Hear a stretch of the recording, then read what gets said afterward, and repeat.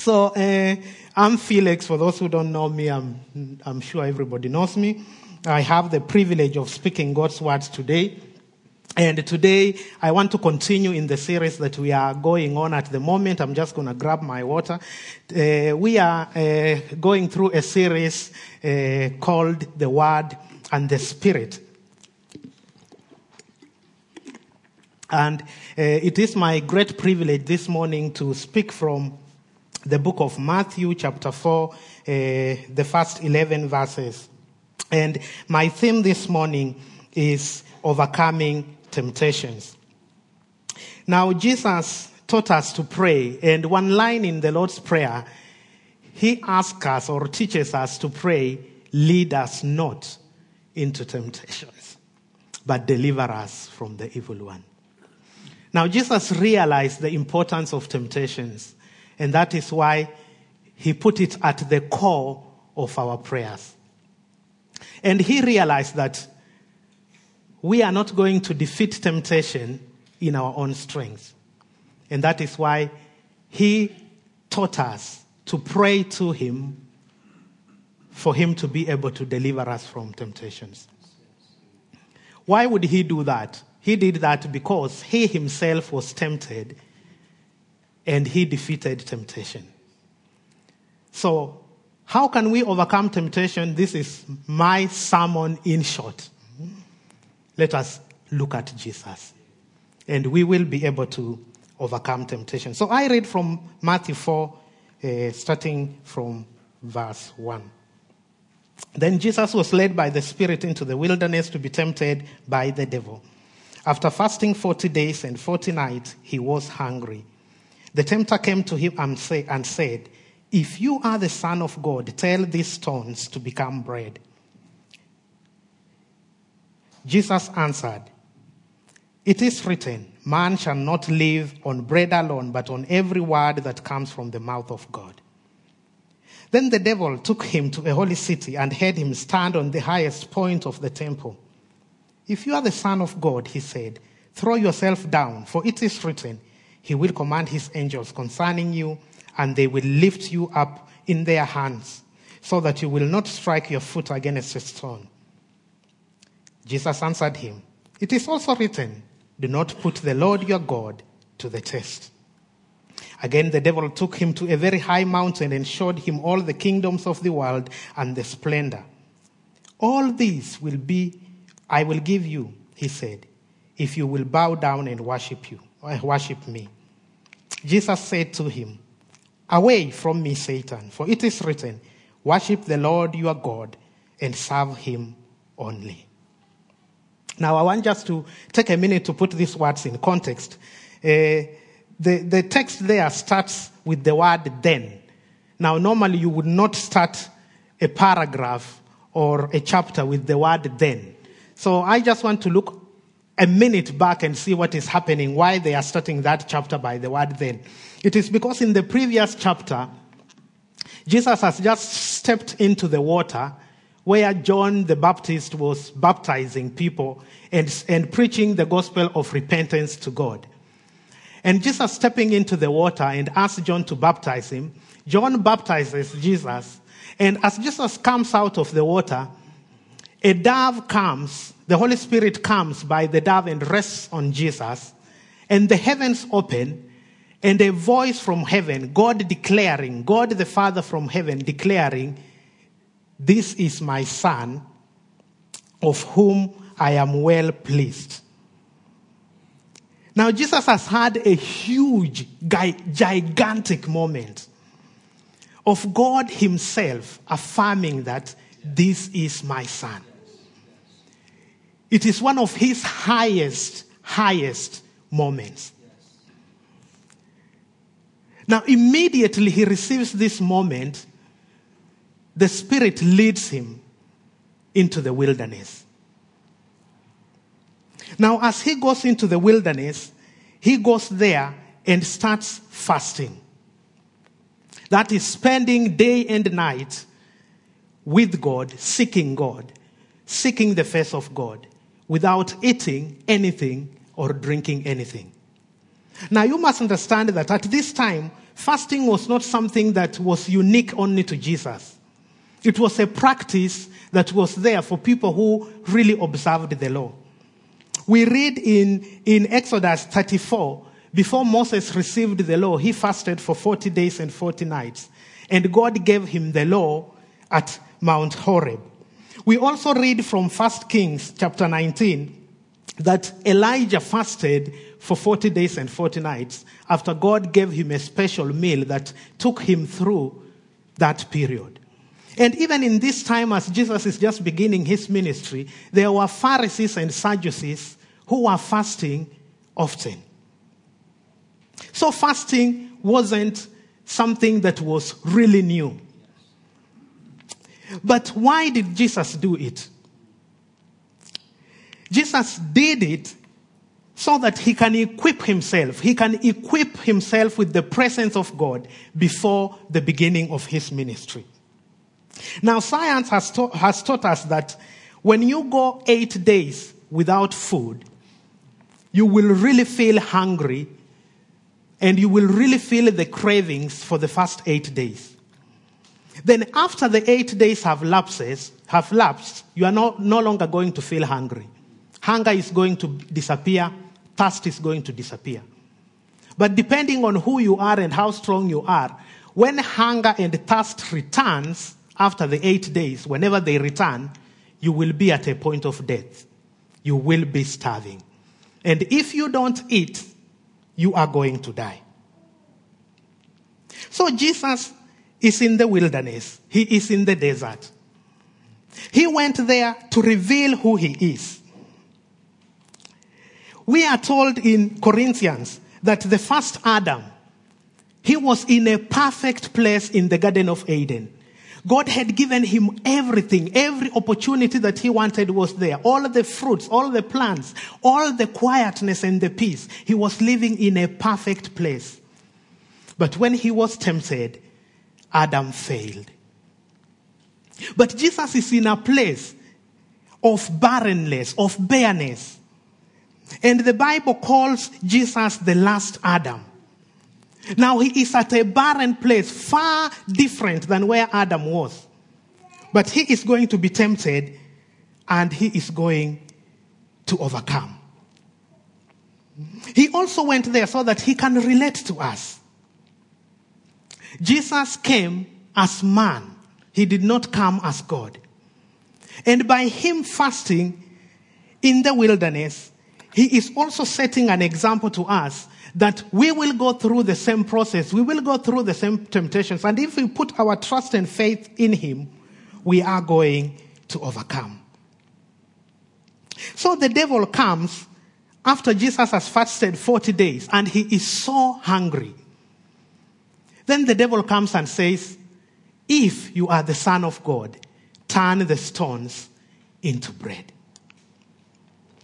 Now, what the devil is doing here, he is asking Jesus to do something for himself to prove who he is. At the same time, Satan is questioning God's provision for us, for Jesus. He is telling Jesus, because God is unable to provide for you, you do something about the situation for yourself. And he says, if you are the Son of God, you turn these stones into bread. Now the devil is still tempting us in the same way, even presently. He will want to tell you, if you are a Christian, if you are the child of God, why are you going through this? If you are the Son of God, why are you carrying on in this sickness? Why are you having these troubles in your relationship? Why are you doing this and doing that? And the reason why the devil is doing that is to create us, to cause doubt upon our position in Christ. And secondly, it is upon him to say that we are not going to look upon God for our provision. We are going to seek means by ourselves to provide for us. it is the same temptation Jesus faced at the cross when the thief told him, "Come out of the cross if you are the Son of God." And we need to be wary by just looking at this temptation. We need to be wary of the schemes of the enemy because he is there to divert us from the path that God has destined for us. And so many a times in our lives, we are tempted to do something about our situation to make a change. And sometimes we do, but in the process, we miss out on what God has set and prepared for us. How often do we settle for bread because we try and do things our own way and just miss out on the special positions that God has destined for us? But Jesus handles Satan in a very unique and powerful way. Notice that Jesus doesn't engage the devil in an argument. He would have really been tempted to engage the devil in an argument and say, "What do you mean if I am the Son of God? Of course I am the Son of God." But notice that Jesus doesn't do that. And often we are tempted, if you go about in our daily life, when people challenge us of things, we are so tempted to engage in arguments and challenges of what they are saying. And sometimes we spend countless times and countless hours arguing, trying to prove a point which is worthless, which doesn't lead anywhere. So Jesus forgets all that and just goes to the scripture. So Jesus quotes Deuteronomy 6 and tells the devil, "Man shall not live by bread alone, but by every word that comes from the mouth of God." Now, there are things we need to understand. Man is made of 3 parts. Man is made of the body, the soul, and the spirit. Now, so many a times, we spend countless times, a huge percentage of our time, concentrating on one part of us being the body.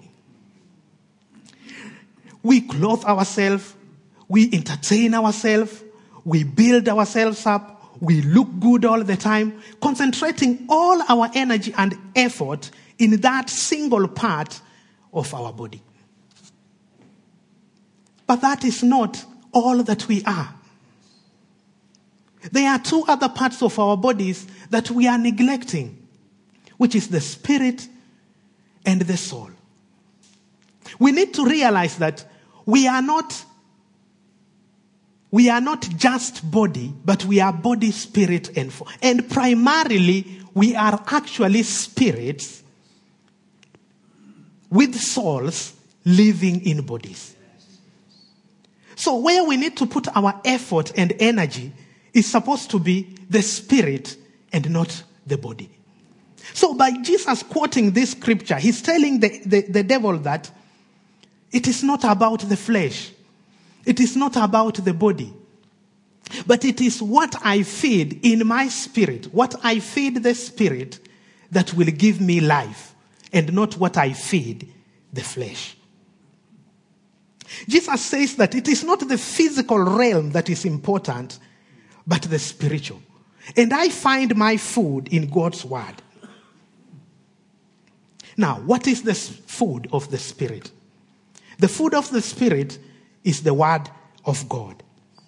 So how can we feed on this word of God? As Jesus says, man shall live by the word, every word that comes from the mouth of God. Now, there are several ways of how we can feed on the word of God. Number 1 is reading the word of God. This is just normal, natural, picking the Bible and just reading through or putting on an audiobook of the Bible and just listening as someone reads through the word. It is nourishing to the soul. But that is not enough. Reading the word of God alone is not enough. Because even non-believers read the word of God and they get nothing out of it. Apart from reading, we are also to study the word of God. Now, studying the Word of God is much more than reading. It is picking a text and finding the context of what that text is all about, and finding other corresponding texts that correspond with that text, and getting truth from several sources as you bring together what you want to get from the Word. Now, for me to be able to speak this word this morning, I had to study the Word of God. I had to look at various chapters and various writings to see how they all pin together. Now, that is a practice that we all can pick on. But studying is not enough. We also need to meditate on the Word of God. Now, meditating goes beyond reading and beyond studying. Meditating is picking a verse, picking a scripture, and just letting that scripture sit on your heart and go through your mind, and just relaxing in the presence of God and just listening to Him. What is He speaking to you through that text, through that scripture? It is shutting all the noises that are around you and just feeding in from the inside out. Now, while we were worshiping, I was carrying my son Zachary. Now, in the midst of all that noise, he just rested on my chest. And I thought he was sleeping, but he wasn't. He was just resting there, relaxed. In the midst of all those noises, he was at peace. And that is what meditating is all about. Just being one with God and at peace with God as you just feed from Him from the inside out. Apart from meditating, we can also memorize the Word of God. Now, Jesus speaks to the devil because of memorizing the Word of God. Because he was able to quote a scripture without having the scroll. So he quoted a scripture from memory, probably a scripture that he had been meditating on in his 40 days and 40 night fast. And God was able to bring that scripture to his mind at that time to be able to speak the truth in the midst of a lie. But all that is not going to work. Reading and studying and meditating and memorizing, all that is useless unless we can live the Word of God. We need to believe and to live the Word of God. If we just read, if we just quote scriptures, if we just kind of speak out loud, and we don't apply that to our daily life, our daily walk with Jesus, that is all in vain. Because Jesus himself said, blessed are those that know these things and they do them, than just hear and not do anything about them. So the enemy realizes that, wow, Jesus has quoted the scripture. The enemy is clever. That is why Jesus doesn't argue with him. So Satan goes back into his memory and comes out with a scripture, a counter scripture. So he takes Jesus to the holy city, to the highest peak of the temple. Now, those who have written books about this, they will say that was like 200 feet below the ground. And if you are looking at it from the valley side, it was like 450 feet, the highest point of the temple to the lowest part of the temple. So he takes Jesus up there and he tells him, you drop yourself down. And he quotes the scripture. He quotes Psalm 91. And he tells him, for it is written, he will command his angels concerning you, and they will lift you up in their hands so that you will not strike your foot against a stone. So the devil also quotes scriptures. That is why I say it is not enough for us just to quote scriptures. So he quotes the scripture. But notice something, the devil will always be cunning and tricky. That is why you can never argue with the devil. So he quotes the scripture, but he omits one of the core parts of the scripture. That psalm, I actually have it. It actually says, for he will command his angels concerning you. And the devil omits these words, to guard you in all your ways. God is talking about in all of your ways. Not just picking a situation and manipulating it and wanting God to come to your rescue. He says, in all of your ways. So the devil omits that from his quoting to Jesus. So what is he doing here? He's questioning the Father's protection. He's asking Jesus, can the Father really protect you? You prove it. You test God. Test and see, can he really protect you? He is saying in your word that his word that he is going to protect you. Can he really protect you? It speaks of the pride of our life. Our desire to demonstrate God's approval of us. I want to tell you that there is something in us, something evil, I would say, something evil in us that really bugs us to get God to approve of us publicly. Yes. There is that inner craving in us, and it's not a good craving, it's an evil craving. Because we want other people to see us more holier, more mightier, more spiritual than actually who we are. And it is a scheme of the enemy to make us look so good, and then in our private life, we can do whatever we want. So long as in the public eye, everybody says, wow, Felix is something. And Jesus realizes what the devil is doing here. And Jesus categorically tells the enemy, it is also written, do not put the Lord your God to the test. Because Jesus realized that my Father is going to provide. My Father is going to protect me. And I refuse to test him for him to prove that he is going to protect me or he is going to provide for me. Don't push yourself in harm's way just to test God to be able to protect you. God's protection is upon your life. God's provision is upon your life. But don't put yourself in harm's way necessarily saying that God is going to protect me just because I'm walking this dark path. If you go out there and lie on that road and a speeding car comes and you are lying there and saying God is going to protect me because I'm his child, the car is going to run you over. And God is going to protect you, all right, but in heaven, not here on earth.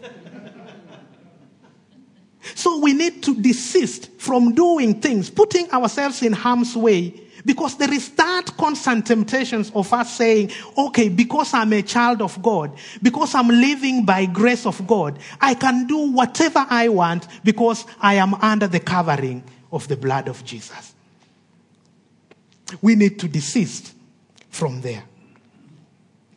Testing has been spoken about in Scripture. Now, there are two types of testing. The first testing in the Scripture is in regard to us exercising our faith. So there is good testing of God and an acceptable testing of God. The good testing of God is demonstrated, especially like in Malachi chapter 3, when God says, bring the whole tithes into the storehouse, that there may be food in the house. Test, and the word used there for test in Malachi, I don't know Hebrew, but I read this. It's bachan. And that word is used, it means to examine, to scrutinize, or to prove. It is like gold. Gold is tested through fire to prove its quality. And the word used there in Malachi, God was telling the children of Israel, test me, prove that I am good. Prove that I can provide. Prove that I am going to fill you with more if you give to me. Now Jesus is quoting this from Deuteronomy 6:16. Now, in the context of this, the children of Israel at Mesa, they tested God. God had brought them out of the land of Egypt, had done so many miracles along the way, and reaching there, they didn't have water. And they started grumbling and murmuring and complaining and cursing God and saying, why did you get us out of Egypt to come and die in the wilderness? Instead of trusting in the provision of God, they forgot everything that God had done and they started grumbling. And God tells them, do not put the God, your God, to the test. Now, I know several of us are going through difficult situations. You might be going through a difficulty in your life whereby you can't see God working out seemingly in your life. Now, I want to urge you, don't test God even when you are going through hardship. Look back and remember how God has carried you, how God has secured you, how God has led you up to the point where you are. And exercise faith rather than test and tempt to our Lord. We as the children of Israel seek always to test God. But Jesus, lamenting in the book of Luke chapter 11 verse 29, says that this generation is demanding a sign always. We are always asking God, do something to demonstrate that you are with me. Do something to prove that you are God. And Jesus lamented in Luke 11 and says that this generation is seeking for a sign and they will not be given any sign apart from the sign of Jonah. We should not seek after signs because God is there. His protection is there, but we should seek relationship with you. We are to accept God's word in faith without requiring proof. God's promises are available to us, but to manipulate God in fulfilling those promises won't work, and it is evil. Now, nowadays, people will believe anything. People will believe anything, especially what comes from preachers on the pulpit. Someone will come and quote a few verses, and people will believe that that is the truth. But that is far from the truth. We need to scrutinize this thing. We need to judge the word and divide the word by the Spirit. As it says in 2 Timothy 2:15, that we need to divide the word and the Spirit so that we can measure the word and see what comes and measures before God. Now, lastly, the devil takes Jesus on a high mountain. And he tells him, he shows him all the creation and tells him, just worship me and I will give you everything. So the devil goes even deeper. Now this is, I believe, the deepest temptation Jesus faced. The devil says, all this is mine. Now why is the devil laying claim on creation on earth and saying, this is mine? We have to understand that when man failed in the Garden of Eden, he lost the authority that God had given him to have dominion over the earth. He abandoned that plan that God had given him to take care of his creation. And by devil tempting him and winning, the devil received that dominion of controlling the powers of the earth. So the devil is right in telling Jesus, you bow at me, worship me, and I will give you all this. But it is much deeper than that. God did not just abandon man when man handed the keys, if you may, to the devil. But God made a plan whereby he will rescue man, or he will rescue the keys back from the enemy, from the devil, and give them back to the man. And that is why Jesus is coming. Jesus is coming so that he can wrestle these keys from the devil, if you may, and hand them back to man. So the devil is telling Jesus, you don't need to go through the plan of the cross. There is a shortcut for all this. You don't need to strive and wait for God. And friends, I want to tell you, this is the temptation that you will face so many times in your life. You will be faced with this temptation that says that God's promise is taking too long. There has to be a shortcut. There has to be a better way of doing this faster. I am ill. I've been seeking God to get healed, but I'm not getting healed. There has to be a quicker way. I've been seeking God for a job, but God is not coming through. There has to be a shorter way. I've been seeking God for this and for that, and He's not coming through. There has to be a better way. And what is that better way?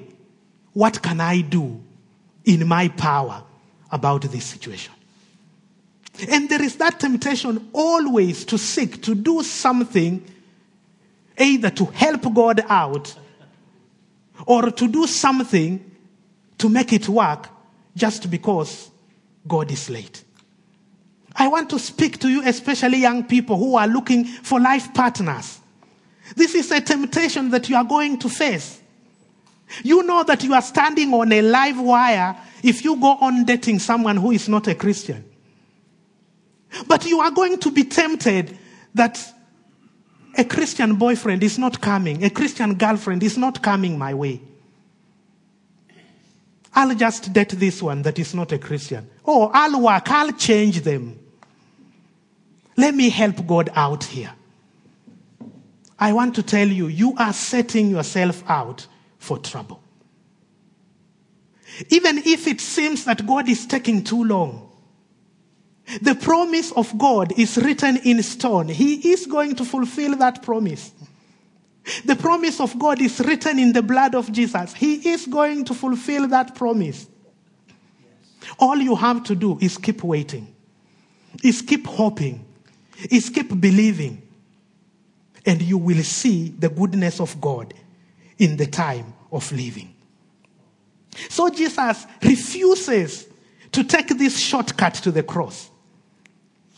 And what the devil is craving is just worship. From the beginning, that was his disagreement with God. He was craving that worship. So for him, it will be such a big deal for God to worship him because he considered himself equality with God. But Jesus says, no, I am going to trust in God's promise. I am going to trust in God's time. And it will be done unto me according to the word of God. So we can overcome temptations. How can we do that? One thing we have to notice as I conclude is that temptations will always come. There is no period in your life that you will reach and you will say, yeah, I'm done now with temptations. Jesus was tempted up to the last breath of his life. So you are not going to be an exception. I want to guarantee you immediately after this service ends, you are going to be tempted. I'll guarantee you. As soon as you walk outside that door, you are going to be tempted. So how can we overcome temptations? The enemy is trying to make us to deny our Father's provision, to doubt his protection, and to despair the Father's promise. But here is the good news. Jesus defeated temptations, and so will we. How can we do that? Number one, through the Word of God. As I said, read, meditate, memorize, live the Word of God. Get rooted in the Word of God. You will have the tools to overcome temptations. Number two, prayer. Notice that Jesus defeated the devil because he had been spending 40 days and 40 nights in a place of meditation, in a place of prayer, in a place of submission to the Father. And that is why he could be able to face the enemy and have the right tools to be able to defeat temptations. So to defeat temptation, you have to be rooted in the word. You have to be rooted in prayer. And above all else, you have to have the Holy Spirit in you. Jesus went to the wilderness. He was led by the Spirit in the wilderness. He had the Holy Spirit in him. And so do you. You have the Holy Spirit in you when you put your faith and trust in Jesus Christ. Now, I have to tell you, if you haven't put your faith and trust in Jesus Christ, you have no chance against the devil. You stand 0 chance. For you to have any chance of defeating temptation, you have to put your faith and hope and everything in Jesus. So if you haven't done so already, make that step of putting your faith in him. And then he is going to empower you by his Spirit. And by his Spirit, the Spirit will give you the desire to study his word, will give you the desire to pray, and will bring to memory the scriptures and the tools that you need to be able to say no to the enemy every time he strikes. Remember this also, that no temptations that can come your way is uncommon. As it says in 1 Corinthians, no temptations has overtaken you except what is common to mankind. And God is faithful. He will not let you be tempted beyond what you can bear. But when you are tempted, he will also provide a way out so that you can endure it. I want to encourage you, especially those who are going through difficult temptations. You will try to leave that thing, but it just keeps coming and coming and coming. That situation is not only unique to you. Jesus has gone through the same, the exact thing that you are going through. He has. But he has overcome. So can you. Why? Because he has already developed a way out of it. So flee from temptation. Look out for that path that God. Don't put yourself in a position of vulnerability. Escape by the power of the Holy Spirit. As I finish, I just want to direct you to one scripture that is important, which is Ephesians 6. And it says, finally be strong in the Lord and in the mighty power. Put on the full armor of God so that you can take your stand against the devil's schemes. For our struggle is not against flesh and blood, but against the rulers and the authorities, against the powers of this dark world, and against the spiritual forces of evil in the heavenly realms. Therefore, put on the full armor of God, so that when the day of evil comes, you may be able to stand your ground. And after you have done everything to stand,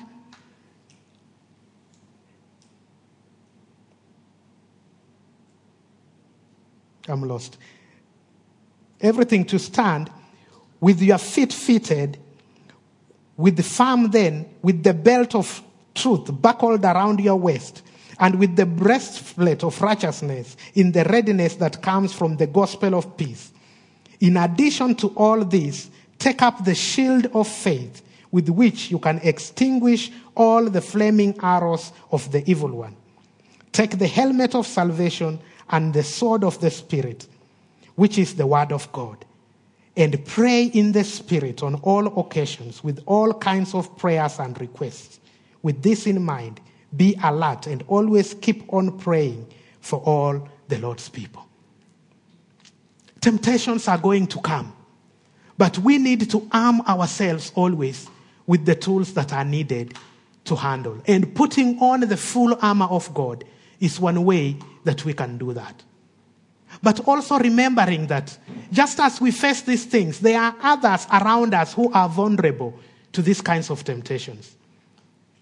let us give them a hand by supporting them, by praying for them, by standing with them.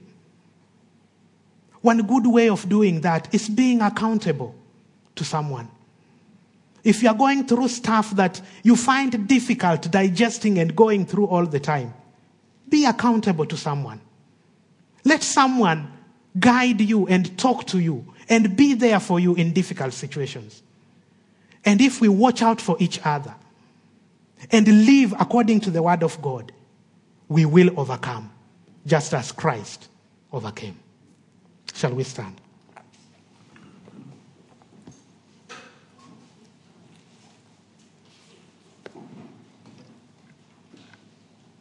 So I do believe that each one of us, even as the music team comes back, each one of us has something that they struggle with.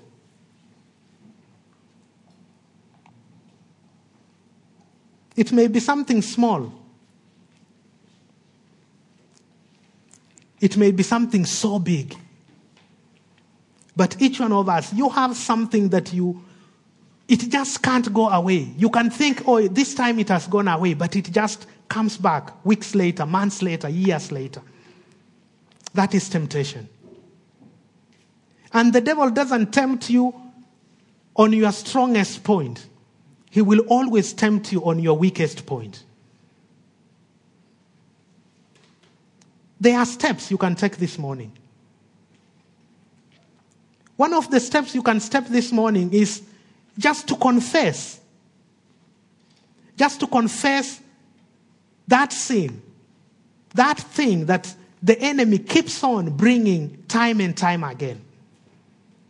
And by confessing it, you will have taken the first step to saying that, Jesus, I need you to intervene in this. Probably for so many times you have thought, I'm just going to sort this one out. And you try and you succeed for a season, but then it just comes back again. Confess. Either confess to God or confess to each other. And just allow the Holy Spirit to minister to you in that area of your life. Another step you might take this morning is just to say, Lord, I need you to give me new passion for your word. The word of God is rooted in richness.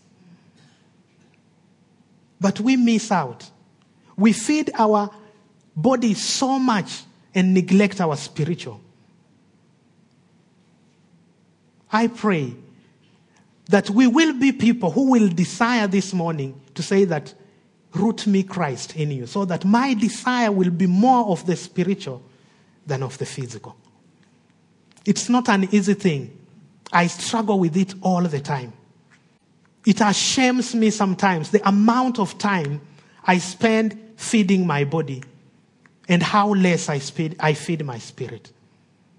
But one thing I've found out to be true is anytime I feed my spirit, whether for a minute or two, the rewards are just mind-blowing. Why I don't do it often is the big question. But we need God to help us. We need the Holy Spirit to help us.